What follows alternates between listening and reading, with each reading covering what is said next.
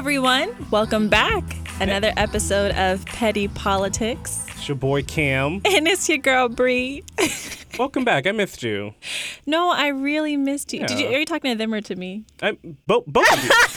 I missed all of he y'all. missed you guys, but I miss you too, Cam. I feel like y'all haven't probably missed us because we've been putting out stuff pretty consistently. Yeah, over the we past couple have weeks. our law school admissions series. If you haven't heard it, go check it out and refer it to a friend who wants to go to law school. Right. Like we kind of wanted that to be the start of our second season, or really our second semester, because we wanted to make sure that we could provide as much value to y'all, especially if you're interested in joining law school. And we're not done with it, so don't worry about that. Exactly. And so what do we have today, Cam? So, today in Life in the Law, we're going to be talking about what we did over winter break, or J-term as we call it. Also going to talk about our grades. Only a little bit, because I don't... Even when I have good grades, I'm still insecure about talking about them. I don't know why. No, we both got good grades, and we're going to talk about them, actually. Sure, I guess we'll talk about our grades in detail. But No, I'm not in detail. You don't have to tell the grades, but sending out my transcript to everybody. Literally, firm-wide. Okay, and what are we getting into for the political? For the political, there's been too much happening. Way too much. I've given up on us trying to do a recap of everything that's happened, but we're going to just try to jump off with the most recent news. So we're going to talk about the government shutdown that just recently happened. It was out of business for a minute and then came back. Also going to talk about DACA reform and some of the new bills that have been put in motion, especially after the government shutdown. Then we're going to talk about Larry Nassar, if you haven't heard of him already. 175 years in prison. 100. I think that when the judge signed his prison papers, she was like, I hope you know that this is the end. But it was She said something along the lines it of was that. deep. It It was hurtful. Really, it was. We'll get into that in a second. What are we getting into for the petty, Bree? Okay, everyone knows that I love the petty. I love the political, but I just really love the petty. I miss the petty too, you know. We're going to talk about Amara La Negra, her Breakfast Club interview with Charlamagne the God and DJ Envy and Angela, but primarily the problematic conversation that she had with Charlamagne and DJ Envy, which is really interesting. About colorism. Yeah, colorism, being Afro-Latina in the industry. Also, Hennessy Carolina, is that her name? Is that even her name? Like, we don't even know her name. Cardi B's sister, better known as, she actually had a little clap back to Amara La Negra, so we can talk about that very briefly because it's very irrelevant. We're also talking about Oprah for 2020. Should Oprah be our president in 2020? I know everyone's been campaigning about this since her speech, and it was a great speech, but let's actually talk about the logistics of that. Like, is that actually a thing that we want in our lives? Yeah, exactly. Do we truly really want Oprah? Someone like Oprah to run for president. And that's not saying disparagingly either. We're going to critique. You know we get into it for the petty. Okay, we're going to critique it. But... Gail for vice president.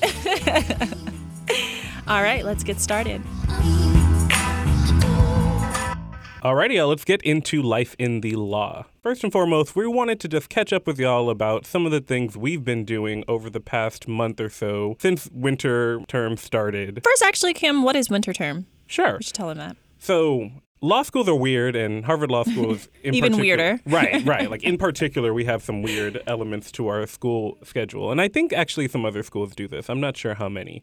But we have a winter term that starts right after fall semester ends and right after Christmas. So January 2nd, we come right back. Literally, the day after New Year's. People are flying in, and they're getting ready to hunker down for some classes in 20-degree weather in Boston. Exactly. And really, those flights are so expensive. Like, it's too expensive to fly on New Year's. And then the day after, it's really ridiculous. And I literally had class that morning. Hence why I don't come back. So we have options. So you can take a course here at the law school, or you can do an independent research paper, something that I did last year. And also you can do an independent clinical project, which basically means you get to work for an organization, do some work for them, albeit only for 3 weeks before you come back for spring semester. But you're working for 3 weeks at a 9 to 5. Like, it's very difficult. I would rather just go sit through a class every day for 3 weeks, and that's what I did. I sat through a class, which was very interesting. What was it? It was Lawyering for Social Justice in the United States in 2018. It's a very long title. Deep. And right. And the class just taught us about the current structure of the United States and different framework for modes of advocacy, and really highlighted ways that we can use our law degree in order to promote social justice. It sounds dope. Was there like a paper involved or presentation? No, I mean, the last 2 days were turned into a type of clinic. There was no paper, but class did run every single day for 3 hours a day. So that was... and that was like one lecture. I know, I might consider the clinical work. I mean, I'm done now, but, we're both 3Ls, but... Yeah, I now am thinking it might have been better because the break was so small, and the break came after. I have to emphasize that, the 2-hour lecture.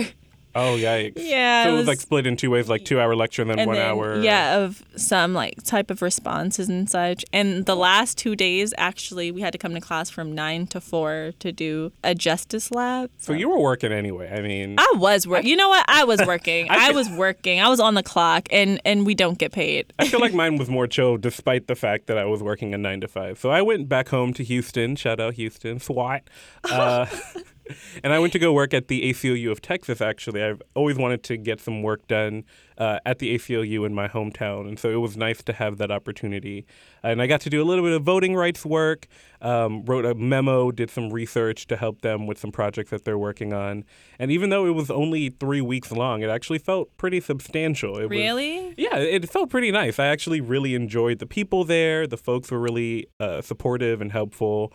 But, working 9 to 5 was a struggle. Did you work on one project, or were you able to work on a couple of different things? So because it was only 3 weeks long, they didn't want to overwhelm me. So they gave me one topic, but there were multiple assignments within that project, including one memo. Oh, awesome. The rest of them were kind of more loose leaf or more informal stuff that they just wanted information on. Oh, nice. So it was nice to get one writing sample out there. That's really the reason I did it. Oh, okay. So you got a good writing sample out. Right. How do you feel about that? It felt really nice, actually. I really wanted to get more experience with doing legal writing and feeling more confident about it.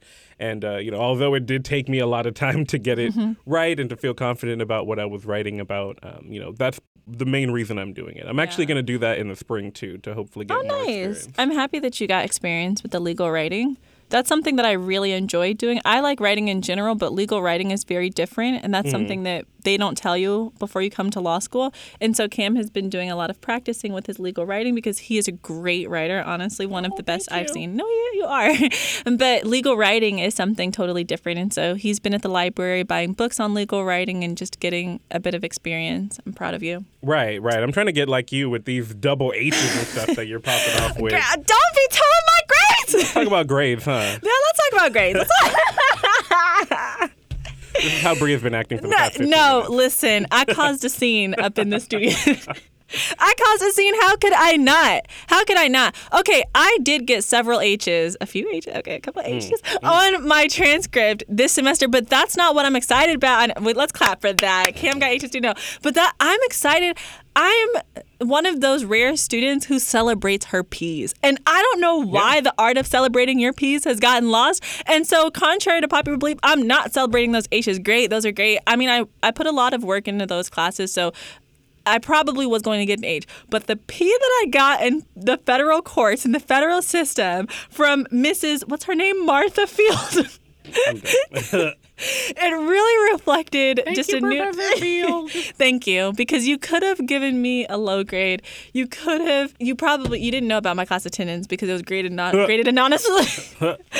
I mean, I'm not even gonna dig myself further into that hole, but just know I'm celebrating the P that I got in Fed courts. And that's what I'm happy about. I think we've today. talked about grades before, but I guess just in case some of y'all don't know, because we sometimes talk about these grades like everyone knows. So we don't have A's and B's and C's in law school, or at least not here at HLS. We have low pass, high pass, and then Dean Scholar Award. And basically it runs along a curve. I have a weird designation on my transcript. I think I had mentioned in a previous episode that I was doing a course at the Graduate School of Education. Oh, yeah? And so I know I did well because my presentation went fine, but on the transcript it says, SAT? And I was like, all right, like standardized testing? Sure. Yeah, it looks weird. I took a course, Advanced Legal Research and Writing. Yeah. Again, back to my love for writing. I'm a litigator. That's what I do. You're a litigator, right? I am I will be in 3 months. Call me the Esquire. But no, I took Advanced LRW, and instead of a grade, it's a credit. So it looks kind of weird on my transcript. That's annoying. Yeah, it's CR. Like, so I you don't just even know how the, good you got at legal writing. That's really annoying. I think I did really well. Yeah. I think so, because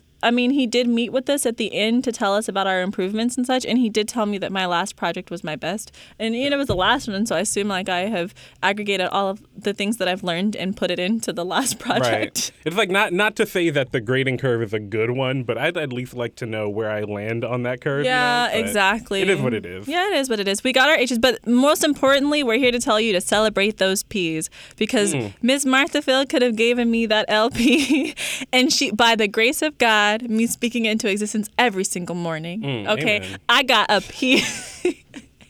I got a P in Fed Courts, and actually, you can't tell me anything because I'm done with school. I don't think y'all understand. Kim's like, no.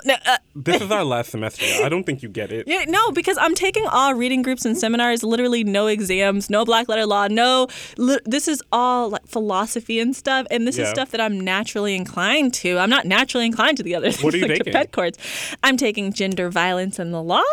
I'm taking a reading group on settlement in the courts, which is really going to help me with my civil rights litigation. You know, people love to settle these days. Hello. I'm taking legal profession, and I'm taking fair trial with Nesson. Don't talk about him. I know that you were going to make a comment. Sounds like a fun class. Yeah. Sounds like a fun. So we're actually in legal profession together Yes. this semester, which is great. It's one that's required of us. So yeah, I'm doing legal profession. I'm going to be taking disability rights litigation, which is an interesting course. I'm also going to be taking immigration law, which is something I've always been wanting to take. So I'm That's excited. good. Yeah, I think it's going to be a cool semester. I'm also going to be working awesome. at a clinic too. So That's a lot, though. You don't want to like kind of alleviate your load because it's your last well, semester? I have to get 10 hours, 10 credit hours. So I had to find the best way to do that, and that was the way that it worked. Okay. Okay. That's good. Okay. Well, shout out to everyone who is in the class of 2018. If you're here at Harvard Law School or at another law school, or even if you're in undergrad, you know, Yeah, like or high school. Shout out to class of 2018. You know, we're excited. Everyone's graduating. Are you decorating your hat, your cap? I don't even think we can like that because we rent Really? our regalia, and it's like it's not like the mortar board. Always it's like holding us back. It's not a mortar board. It's like a fluffy. Oh my God. Yeah, it won't work. I don't think you can really decorate it like that. Wow. Okay. Well. All right. So on to the political.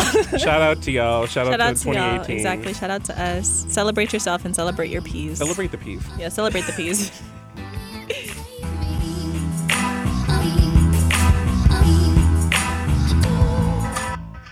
Okay, so firstly, in the political, we're going to get into this government shutdown. So on Friday, January the 19th, the government shut down. And this, mind you, is the first day of Trump's second year in office. I can't. It starts with a shutdown.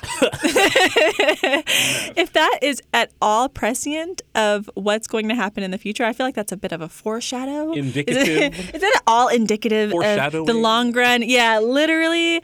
I need to know now. This is the earliest government shutdown in a president's term. But thankfully, we have our government back. Okay. I mean, we might need it. Do we? Do we have our? I mean, it government? reopened. Well, we and you know what? Questions that need answers. Love. There is a government that's operating on the Hill right now, and it has reopened on January the 23rd. Cam, tell us, what is everyone fighting over? So Well, not everyone, because I'm not fighting over. I'm not fighting anymore. right. What are they fighting over?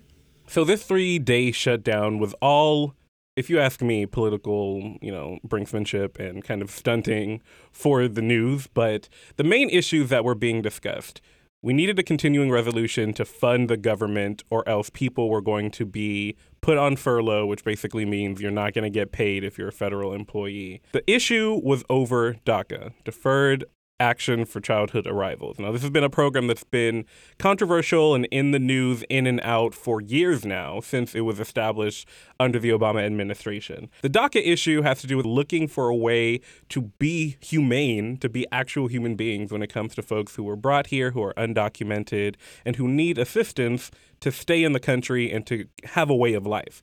Now, Trump has already made it very clear that those are not things he particularly cares about. He's already removed TPS for people in El Salvador and for people in Haiti. He ended up making this comment, calling countries that are in Africa and countries in the Caribbean Shitholes. hello. Good morning. So, living our truth. Living Trump's truth. So, No, it's his lie. It's a lie. But I'm living my truth and exposing Living his the deceit. lie. Yeah, deceit. So Deceit. So the issue was whether or not the Republicans were going to allow a DACA measure to be added to the continuing resolution that would at least extend their ability to stay in the country, because currently it's set to expire in March, knowing already that people are losing their paperwork, are already losing their lawful status here, and are subject to deportation at all times. The issue was that Republicans said, well, we're adding CHIP to the continuing resolution. We're going to extend funding for child health care insurance program for 6 years. But the issue with that is they kind of just threw CHIP on the table, and this vote was very lopsided, right? Right, exactly. Like, the whole issue was that they had one bargaining chip, which was literally CHIP. CHIP was their bargaining chip. And then they were mad because DACA, which was the issue that had been discussed by Trump and Republicans and Democrats for the past couple of weeks, was not being added. So it was just a whole bunch of drama about that. I think that one thing that we all can agree on when it comes down to the drama, especially that started the government shutdown, is that it's because of Trump. His lack of negotiation skills is very prevalent right now in the government, and it's causing havoc. Him just sending things to Congress, and especially such a divided and partisan Congress that we have right now, and saying, okay, you guys need to find solutions for this. This is what I'm telling the public, particularly Twitter, that he's coming up with all of this great bipartisan legislation, and he's throwing it to Congress and having them fight like dogs and then shut down the government is not helpful. Oftentimes, the reason why these issues started in the first place, such that in its current iteration, while the government is now back in operation and there's some kind of ethereal promise from Senate Majority Leader Mitch McConnell that a DACA bill is going to be considered before February 8th. The issue is that now Trump isn't even in the picture. Like, they've removed him. They're totally removed from him. And he's one of the ones who stood up and said Trump cannot negotiate. Because earlier on in the process before the shutdown, Trump had this big media spectacle where he brought in cameras into a bipartisan meeting on immigration reform. He said, I want a bill of love, and I want a bill that deals not only with the dreamers, folks who are here under DACA, but also deals with quote-unquote border security, which no one actually knows what he means. And so now we kind of see what happens when Trump's comments inadvertently affect the democratic process in ways that are undesirable. And so, for example, his current rhetoric on immigration in general, I think it's wreaking havoc in Congress, and that's part of the reason it shut down. Do you think that what he says on Twitter and whatnot has anything to do with what's going on in legislation? I've stopped following anything he says on Twitter. Of course I don't follow him. Energy. It's there. It's in the energy. news. I mean, I think the way that it's been, the only thing it's been doing is destabilizing, as you said before, is basically making folks think that his beliefs are going to be shifting and not solid when it comes to these important, life-changing policy issues. That's exactly. Destabilizing at this point on a global stage because we're having foreign actors step in or step out for that matter. And that's something that Mitch McConnell talked about, too, when it came to discussing these issues, is that Trump's tweets establish one viewpoint that the Republican House and Senate are actively trying to push back against. Because the Senate has to negotiate. There just aren't enough numbers for them to be hardliners on these issues, whereas the House is actually a lot more free to be more conservative. In fact, after we had this deal done for the government to reopen, Senate Majority Leader McConnell says, yes, we'll consider a DACA bill. The House Republicans are actually saying, no, we don't actually expect that we're going to vote for any type of DACA measure because we don't think that's going to suit our constituency. Yeah, I mean, and then here goes Trump on Twitter coming right after these two. So we have the Senate Majority Leader saying one thing and the House Republicans saying another. And then Trump saying, oh, big win today. Democrats exactly. Right. Because no one really won. The Democrats did step away with CHIP. And I think that that's a very big advantage to have an extension on this children's health program that goes more into the welfare state and just child care legislation in general and how they're constitutionally protected and given these amenities within the state. So that's very important. CHIP was very important to me, and the fact that it's being extended for 6 years is extremely vital. That is so true, and that's basically what Republicans are using as their justification for not providing DACA relief. They're saying, well, we gave you something, you're now asking for too much. But I also feel like it's really fake and kind of performative politics that we're playing here because the Republicans created both of these situations, right? Trump was the one that said, I'm going to mess around with DACA legislation and make it expire in March. He also was the one that wasn't pushing for CHIP to be reinstated when it initially expired. Exactly. So if Trump hadn't done those things, we wouldn't have to be talking about bargaining chips at all. So exactly, because now they're able to bargain with our chips. And so when I think about this, I think about the last government shutdown that was in recent memory, which was in 2013. Mm-hmm. And if you think about that in comparison, the sides were completely switched. In 2013, Republicans were pushing for the government to shut down. They were thinking it was a good thing for it to shut down.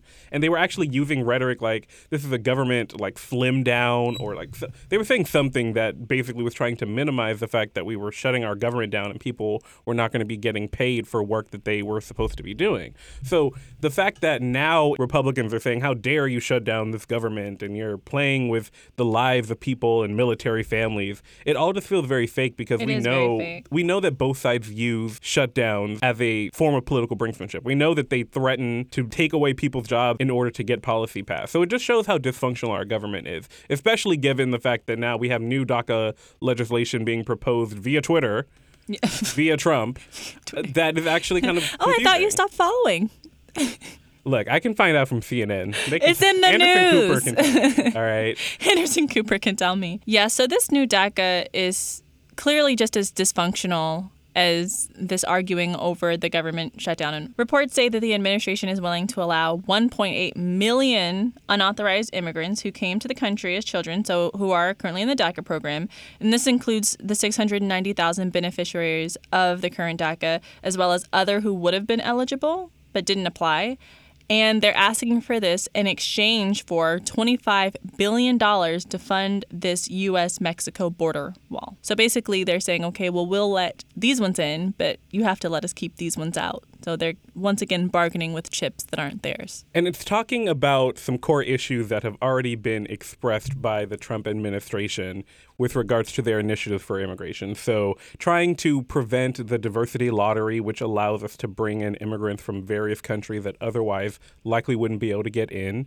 Mm-hmm. Creating a quote-unquote merit-based system, which I have a ton of feelings on. Also trying to prevent what they call chain migration, which I think is an extremely problematic term to discuss family immigration, where folks can bring in their parents, can bring in their children and extended family to help them build a new life for their entire community in America. So, I mean, I don't know how you feel about the idea of this merit-based process. I mean, meritocracy is a lie, just generally. Especially they're saying, okay, because first of all, who's determining the status, or who's determining this threshold for which people are deemed skilled and unskilled laborers? Well, what they're saying is they want people who are going to come in with degrees, who are going to be professionals. But the thing is, normally 9 times out of 10, when people from different countries come with their degrees, they count them as nothing here. And this has happened several times. I've seen this happen to friends of mine who have degrees, for example, law degrees in other countries, and then come over here and they're basically invalid and they're having to work, again, in the working class. Oh, exactly. I mean,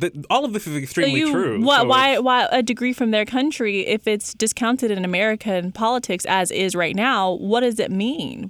How fruitful is that? Well, I think especially right after Trump made those comments about African countries and countries in the Caribbean, people did the data. They crunched the numbers and found out that oftentimes immigrants are the ones that are bringing in way more education, way more knowledge to our industries.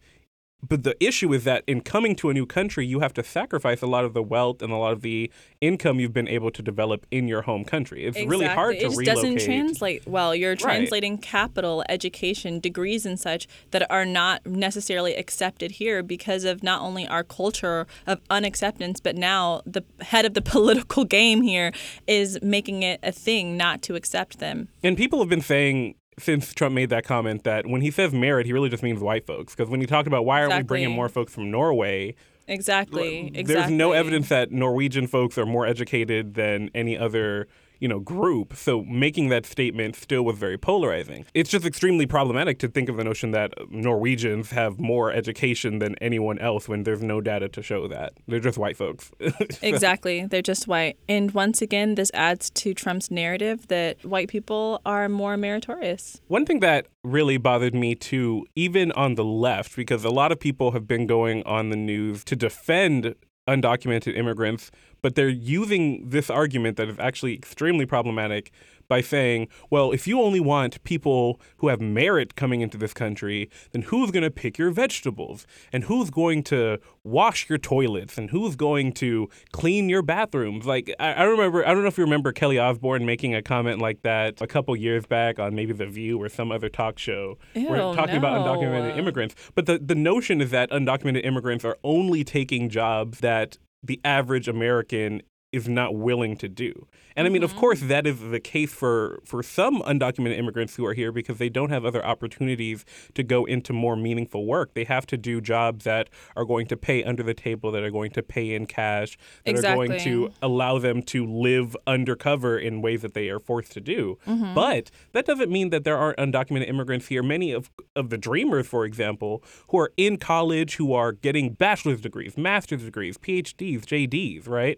The notion that undocumented immigrants are only coming here to do menial labor and to steal resources from quote unquote hardworking Americans, which is a lie itself, is extremely problematic. Like we're making your cures for cancer. We're out here building these new infrastructures and new technologies that you then take and exploit. So the notion of merit doesn't mean that only white folks are going to come in. It just means they're going to bring in people of color from overseas and then take all of their work and their labor, regardless of where it is along the spectrum, and then capitalize on it. So I guess we're going to wait until February 8th, the last day of the temporary extension, to figure out what's going on with DACA?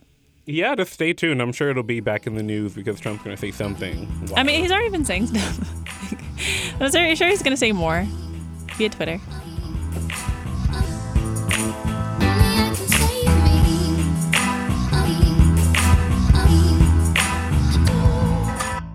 All right, let's get into this issue with Larry Nassar, who was a former doctor for the U.S. Olympic gymnastics team, for the women's team, and just recently got sentenced to over 175 years in prison as a result of both federal and state charges of child pornography and sexual assault to many of the women who he worked with, both in the U.S. gymnastics team and as a doctor at Michigan State University. Just pathetic. It's wild. Pathetic. In the words of Judge Rosemarie Aquilina, she told him, "I have just signed your death warrant." Because this is ridiculous. After more than 150 women and girls said in court he sexually abused them, he's finally getting the justice he deserves. I think that it's disgusting. But my greatest problem with this Larry Nassar is how complicit everyone has been in the past 2 decades, because he's been doing this it's similar to the Harvey Weinstein thing. He's been doing this for 20 years plus. 20. Exactly. Right. Women have been coming forward. This is not the first time. Several women went to the Michigan State University president, who, thank God, just stepped down. And their complaints were completely disregarded and seen as unfounded. One woman was even told that she didn't know the difference between a medical procedure and being molested. Okay, so this is the kind of stuff that's going on. And once again, everyone's making a big buzz over the fact that this guy's finally getting the justice he deserves. But, I mean, we still need to talk about the actors in this who were complicit in the sexual abuse. And there were several. And I think that and it's hard to even say because you don't want to misdirect the anger, because he was the primary issue. But I think that when we start looking at sexual abuse cases of these young girls who have been speaking out to people, we need to look at the people that they spoke out to. So at this point, parents, faculty, the president of Michigan State, who, once again, thank God, stepped down, need to be at the forefront of this conversation if anything is going to be effective in the future for sexual harassment reform. Yeah, I definitely think that the issue oftentimes has to do with those bystanders who either aren't equipped with the tools to identify sexual assault and or don't know how to speak about it when they do witness it. I was able to watch a little bit of the closing statements and of the judge's decision, and both talk about the fact that there were parents in the room with Dr. Nassar and, well, I won't even call him a doctor, but with Larry Nassar and these girls and including some women, where the parents were completely unaware that anything was happening right in front of their eyes. So it just goes to show, and this is something I think we can bring into the larger conversation about sexual harassment, sexual assault, the Me Too movement, as you mentioned, Bree. it's hard for us to identify these issues, but we need to be trained and equipped with those tools. We need to learn what it actually is when someone is sexually harassed or sexually assaulted. And this doesn't shift the conversation in a way that diverts blame. So we're not saying, okay, these parents should have done this if they know that this X doctor was capable of this. We don't want to say that. We don't ever want to, for example, say, oh, women need to dress differently or do X, Y, and Z if they know that men are allegedly predisposed to this type of behavior, as Angela Rye did say on her podcast. Hashtag living my truth. Very incorrect. A whole different conversation. But, we do want to say that we say this to say that those who did come forth with their testimonies to people who did not listen to them, that's where the issue occurs. It doesn't occur for people who allegedly should have stepped in or intercepted this behavior because, if the parents were in the room and many times the girls at the time, they didn't even realize what was happening. Right. It seemed to, okay, it went over everyone's head. But how do we prevent this in the future when victims do come forth? Instead of the normal thing that we do in America, like the slut shaming and the victimizing the victim and whatnot, how do we start creating a culture that thinks it's impactful to listen to the testimonies as opposed to wave them off and then 20 years later we wait till over 150 women have been assaulted and then come forth and give someone 175 years in jail. This is what you already lived 2 decades as a doctor molesting everyone that you could molest, and now we're just going to throw you in jail. Listen and believe. Yeah, exactly. And make a case out of you. You're not making a case out of someone who was allowed to persist for 20 years plus doing this to women, damaging over 150 women, and then giving a short and a very unacceptable apology at the end of your trial. Which barely was an apology. Right. One of the big things that kind of caught the airwaves was the fact that Larry Nassar wrote a letter asking to be excused from the victim impact statements, which are read in part to assist in the sentencing process. So over 150 people came to the stand to speak about this issue, to speak about the impact that Larry Nassar had on them, whether they were actually sexually assaulted or the parents or family members of someone who was assaulted. People talked about depression, anxiety, lifelong physical and mental issues that they will have to live with as a result of being, quote unquote, treated by Larry Nassar. So I think, of course, the idea is that we need to start listening and believing people. Exactly, listening and believing these women to change the culture. Because if people started talking about this back in the 90s, can you imagine how long he's been able to continue doing this without anyone speaking to it? Of course, keeping in mind that he has oftentimes tried to discredit these women as well.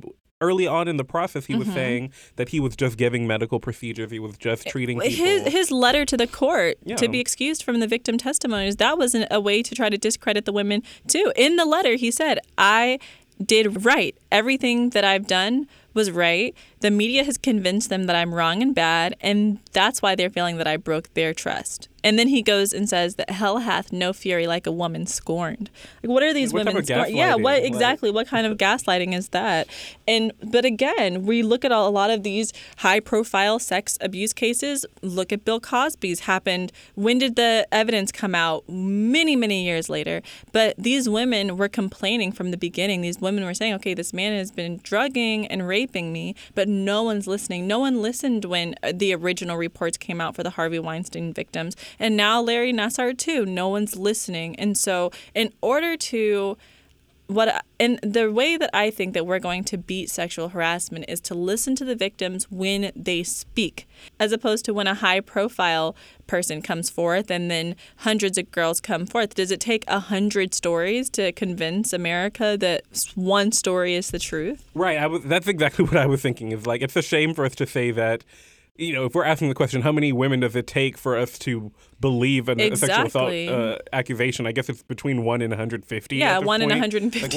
What? Exactly. What are we doing? Exactly, because when I see these stories, it's like, okay, well, here goes the testimony of 150 women, or this is even 30 or 40 women. These are their stories, and a lot of these high-profile news media platforms have been doing that. They've been gathering victims and saying, okay, tell your story here, and they kind of put it together in a book, and they're like, okay, well, why did we even get to 20 or 30? be, because I'm sure by like 5 or 10, like these women were coming forth, and these are children too. These were children at the time they're being treated, and these were children at the time that they were even, once again, complaining it to the Harvey Weinstein. They were meeting him. Even Roy Moore, the ex-Republican candidate, his victims were children at the time, several of them coming forth, but it took 10 or 12 girls to come forward for America to think, he might have done something unacceptable. Well, I'll send a prayer out for Larry Nassar for some peace in prison, because I don't know what happens behind those gates. You know, right now the issue is that he's going to be serving 60 years as a result of the federal charge for child pornography. And then the sentence that was imposed by Judge Aquilina is on top of that. So it honestly may be that he doesn't even serve anything out of the state sentence, because, I mean, the guy's already kind of old. So it isn't expected that he's going to be able to survive the entire sentence at all, let alone be put on parole to be able to leave and see the light of day that is unobscured by chain link fences. So, you know, shout out to all of the women who were able to come forward, who found the strength to write, to be present in the courtroom, to speak in the victim impact statements, because that is the representation that we actually need to be able to bring this conversation forward and to continue it with all the momentum we've seen. That's very impactful.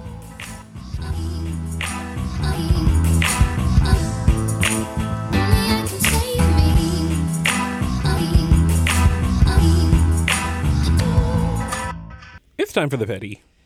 I am so ready for the petty. I'm prepared. Ready for the petty. Let's start with our first story, which is the Miss Amara La Negra. Ooh, I like that. I'm happy I could get that R. You in did there. a really good. It's only one R though. I don't think that you roll one R. But that wasn't a roll. That was more like okay. On the record, I can't actually roll R's.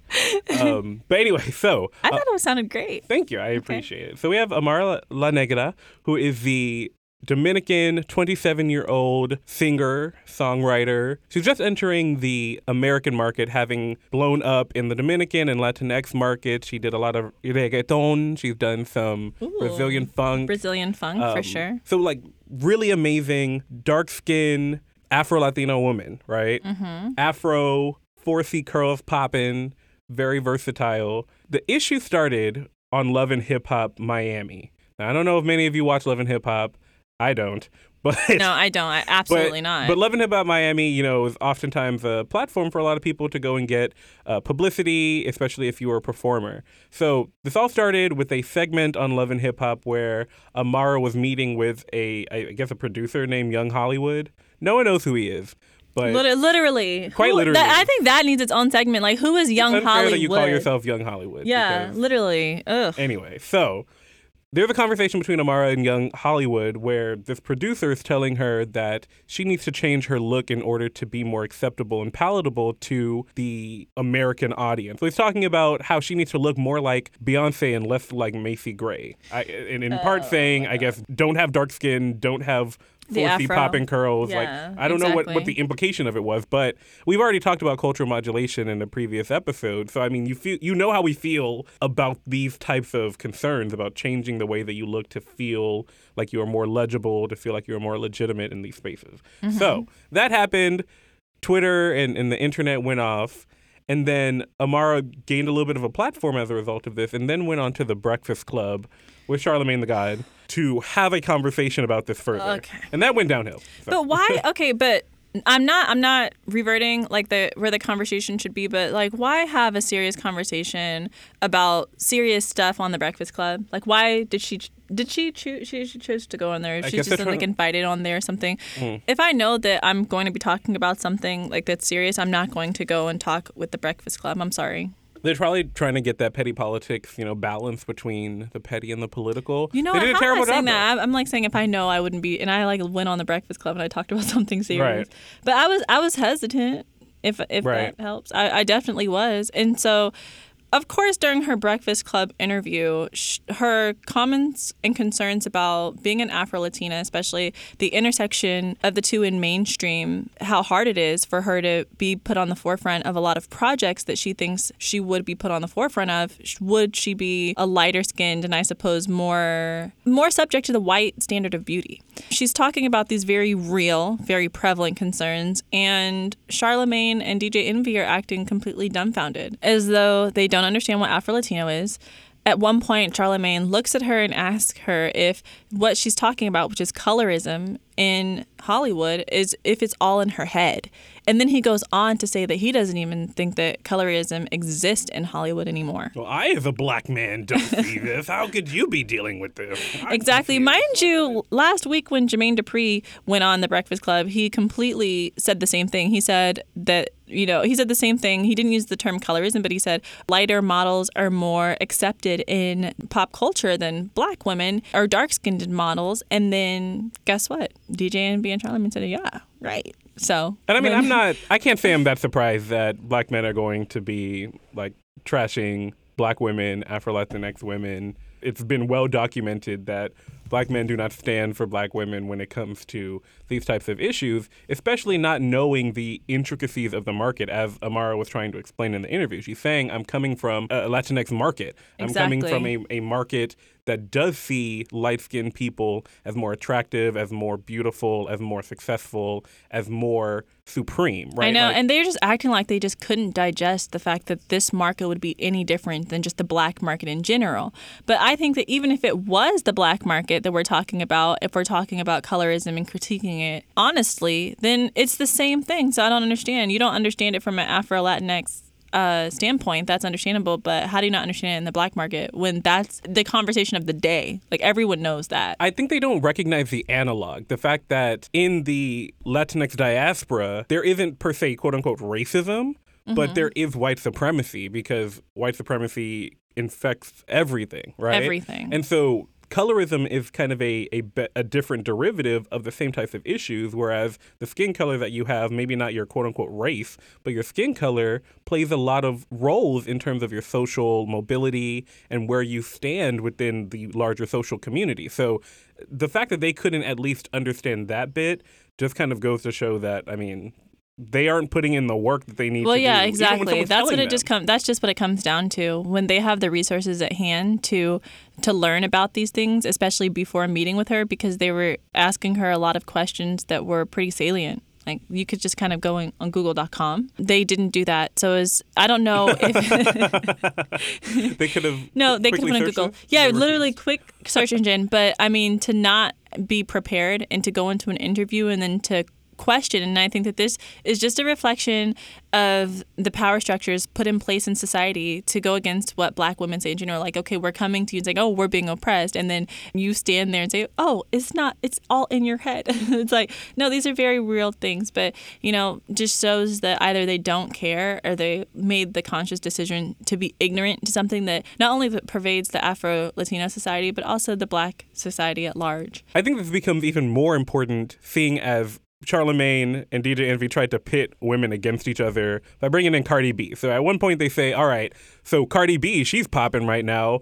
Is she dealing with these issues? How come she's able to be popping? And it's like, you literally, and they chose like a light-skinned candidate to make that comparison. Like, the point was so missed on them. Yeah. Like, it would be different if they had chose a darker skinned woman and say, okay, well, she's popping. Like, and how would you compare that? They couldn't find any. Yeah, and they couldn't exactly. They couldn't find any. And then of course Cardi B's sister comes and responds to that. And I don't even, her name is Hennessy, but best known as and most relevantly known as Cardi B's sister. She comes at Amara La Negra and she's like, oh, colorism is an issue, and my sister's been talking about it, but, I mean, we don't benefit from it. Like, okay, girl. Problem.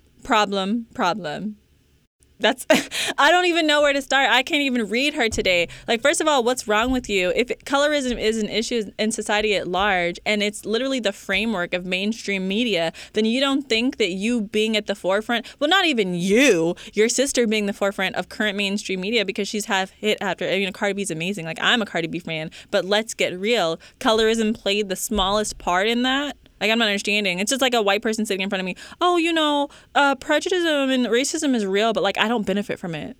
Okay. Unpack that invisible knapsack. Moving on right along. Moving right along. Because that's really just it. Is the fact that's that it. How did y'all not know? Like, how can you not?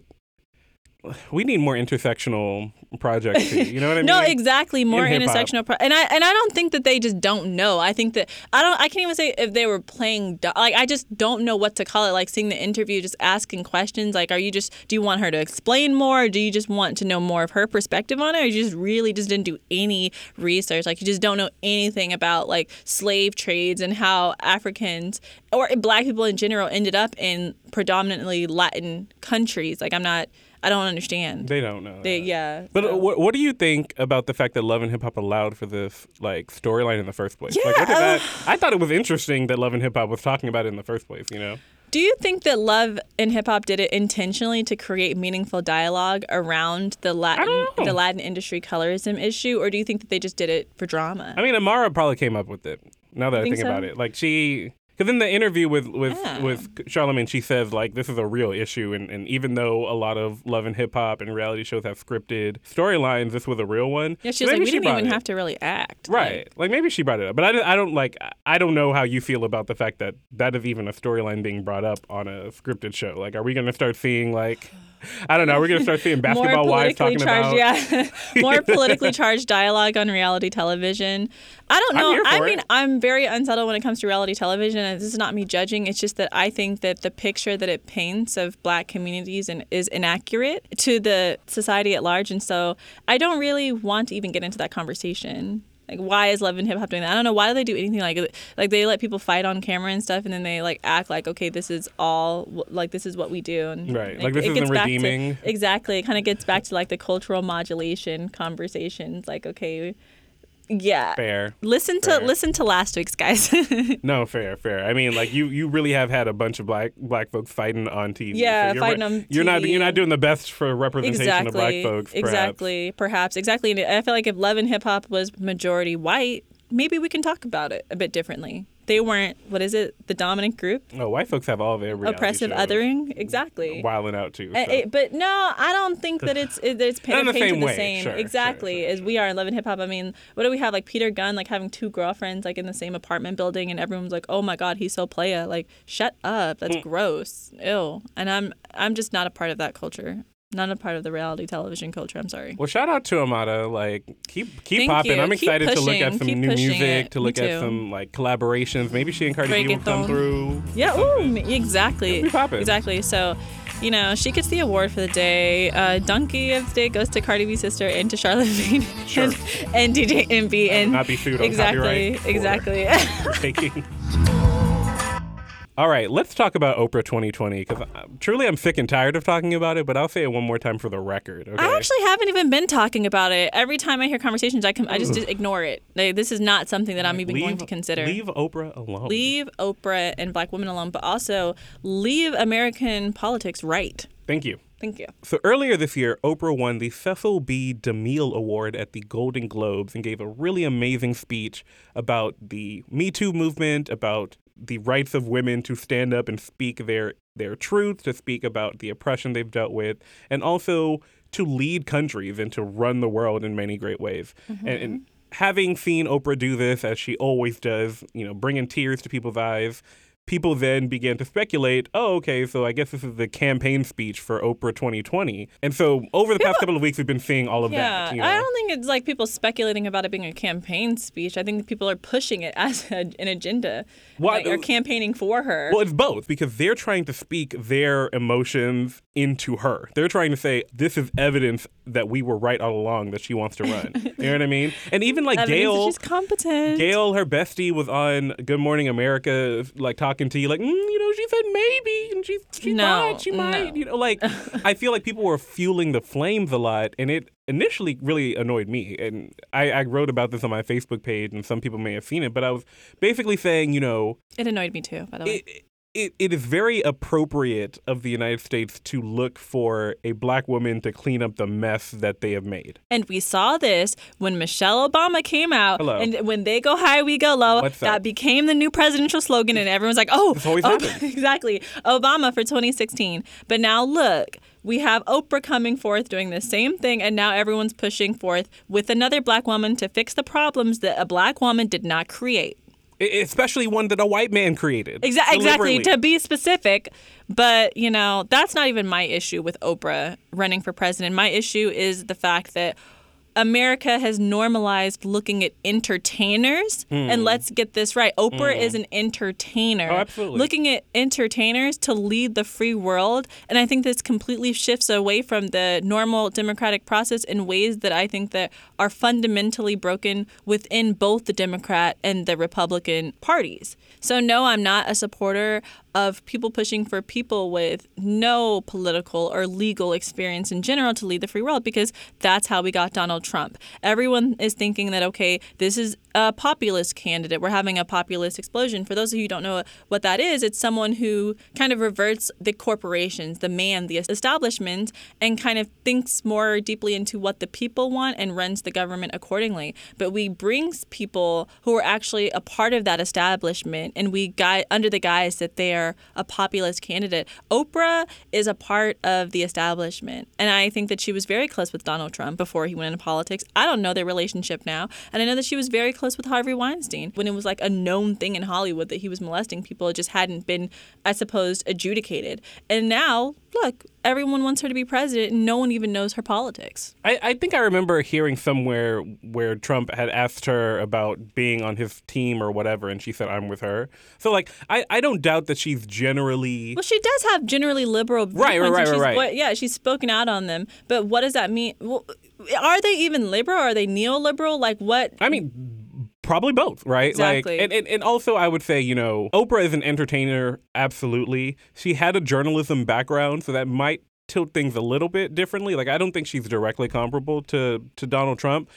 I don't even think necessarily that we need another person to come into office that has political and or legal experience. Oh, I'm not necessarily, my God. What? My thing about it is I don't necessarily think those are keys to success. I don't think that... I don't think you need to have those things. So you're saying legal and political experiences are not prerequisites to success? I don't think they're prerequisites to success, but I think that they are prerequisites to being at the forefront of the political system. For example, we see what happens when we bring someone in who has no legal experience or even simple experience with federalism and separation of powers. We see what happens when a president comes in, aka Donald Trump, and starts going off in the courts saying that certain acts implemented by the executive branch, which are totally unconstitutional, are unconstitutional. And that's why I think Donald Trump has messed it up for everyone else that could have run for president that wasn't a lawyer or a politician in the past. I see your point. I totally understand that historically, we've had people who have political experience or legal experience, and that has been important because they can at least speak the language, right?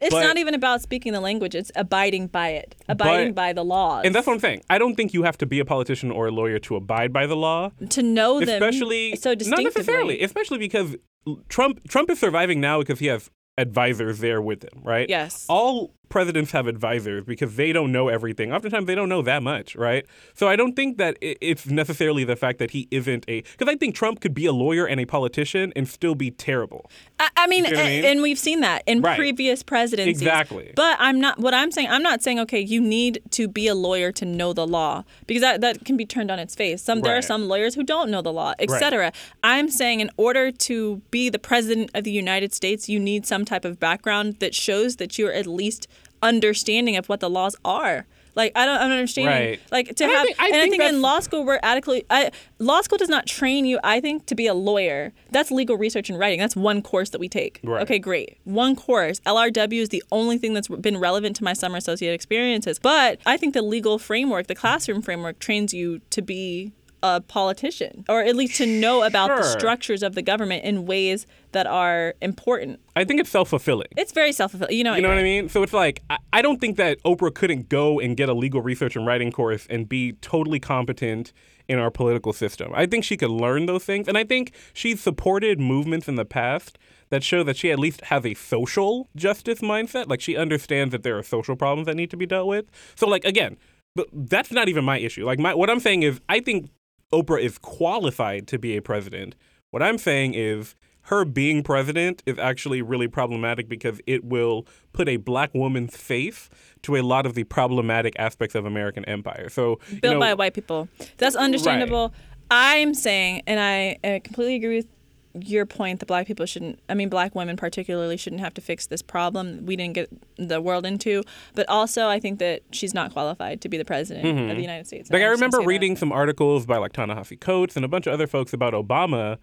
Even Cornel West wrote something about it, actually, that was in response to Ta-Nehisi Coates, saying that Obama was the representative of a neoliberal empire and was basically a figurehead and a legitimizing force for a lot of American projects that are extremely detrimental to people of color and oppressed communities, bombing places in the Middle East, deportations of undocumented folks. And so even that's going national, even his domestic agenda and talking about self-responsibility and stuff, this doesn't take away from the fact that Obama was a neoliberal candidate. Right. And I think that it shows that if we had Oprah running all of this, it would just be the same old, but again, we would have the black community in support, potentially without rationale, just because sometimes we do support black folks for the sake of them being black, which is totally fine. But having her at the forefront, running this country, not only would it be extremely stressful and frustrating for her sake, like, you have an enchanted forest. Like, why would you want to leave your farm and your branded soups to go and run a country that its policies have been trash and the way that it treats people has been trash? I mean, like I said, I think Oprah could bring us out of that dungeon. I think she could bring us back into a state of prosperity in coordination with her advisors. But a lot of the blowback we would get from this would be extremely detrimental and often involve racism. Like, it's going to be people talking about her as a black person, as a black woman, whether she's capable or qualified. The same stuff that we saw for Hillary Clinton, but with the added component being black. So the misogynoir would be brought into it in many ways that even Hillary Clinton wasn't dealing with as a candidate. So neither of us are here for the Oprah 2020 train. Y'all leave her alone. Leave her alone. She just came out with another post saying she doesn't have the DNA to run for president, which I saw that too. Which I feel like was a subtweet saying that only white people like have the energy to run for. Like, I don't know what she was trying to say by DNA, but it also made me think about Kendrick Lamar's DNA. Like. But anyway, let her chill. Let her be Oprah and be poppin' and be amazing and not have to save none of y'all. Like, she doesn't have to expend any of her energy to bring us out of the rut that we're in because half of white women and the majority of white men voted for Donald Trump, you know? Like, exactly.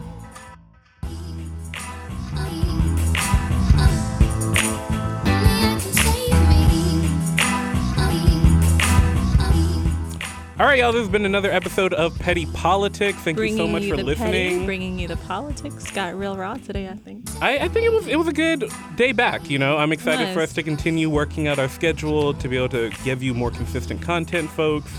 Keep looking out for our Life in the Law series and also for our Law School Admissions 101 series. We've actually been getting a lot of emails from folks asking to look at personal statements and diversity statements. So we appreciate the support and we try to give as much feedback as we can.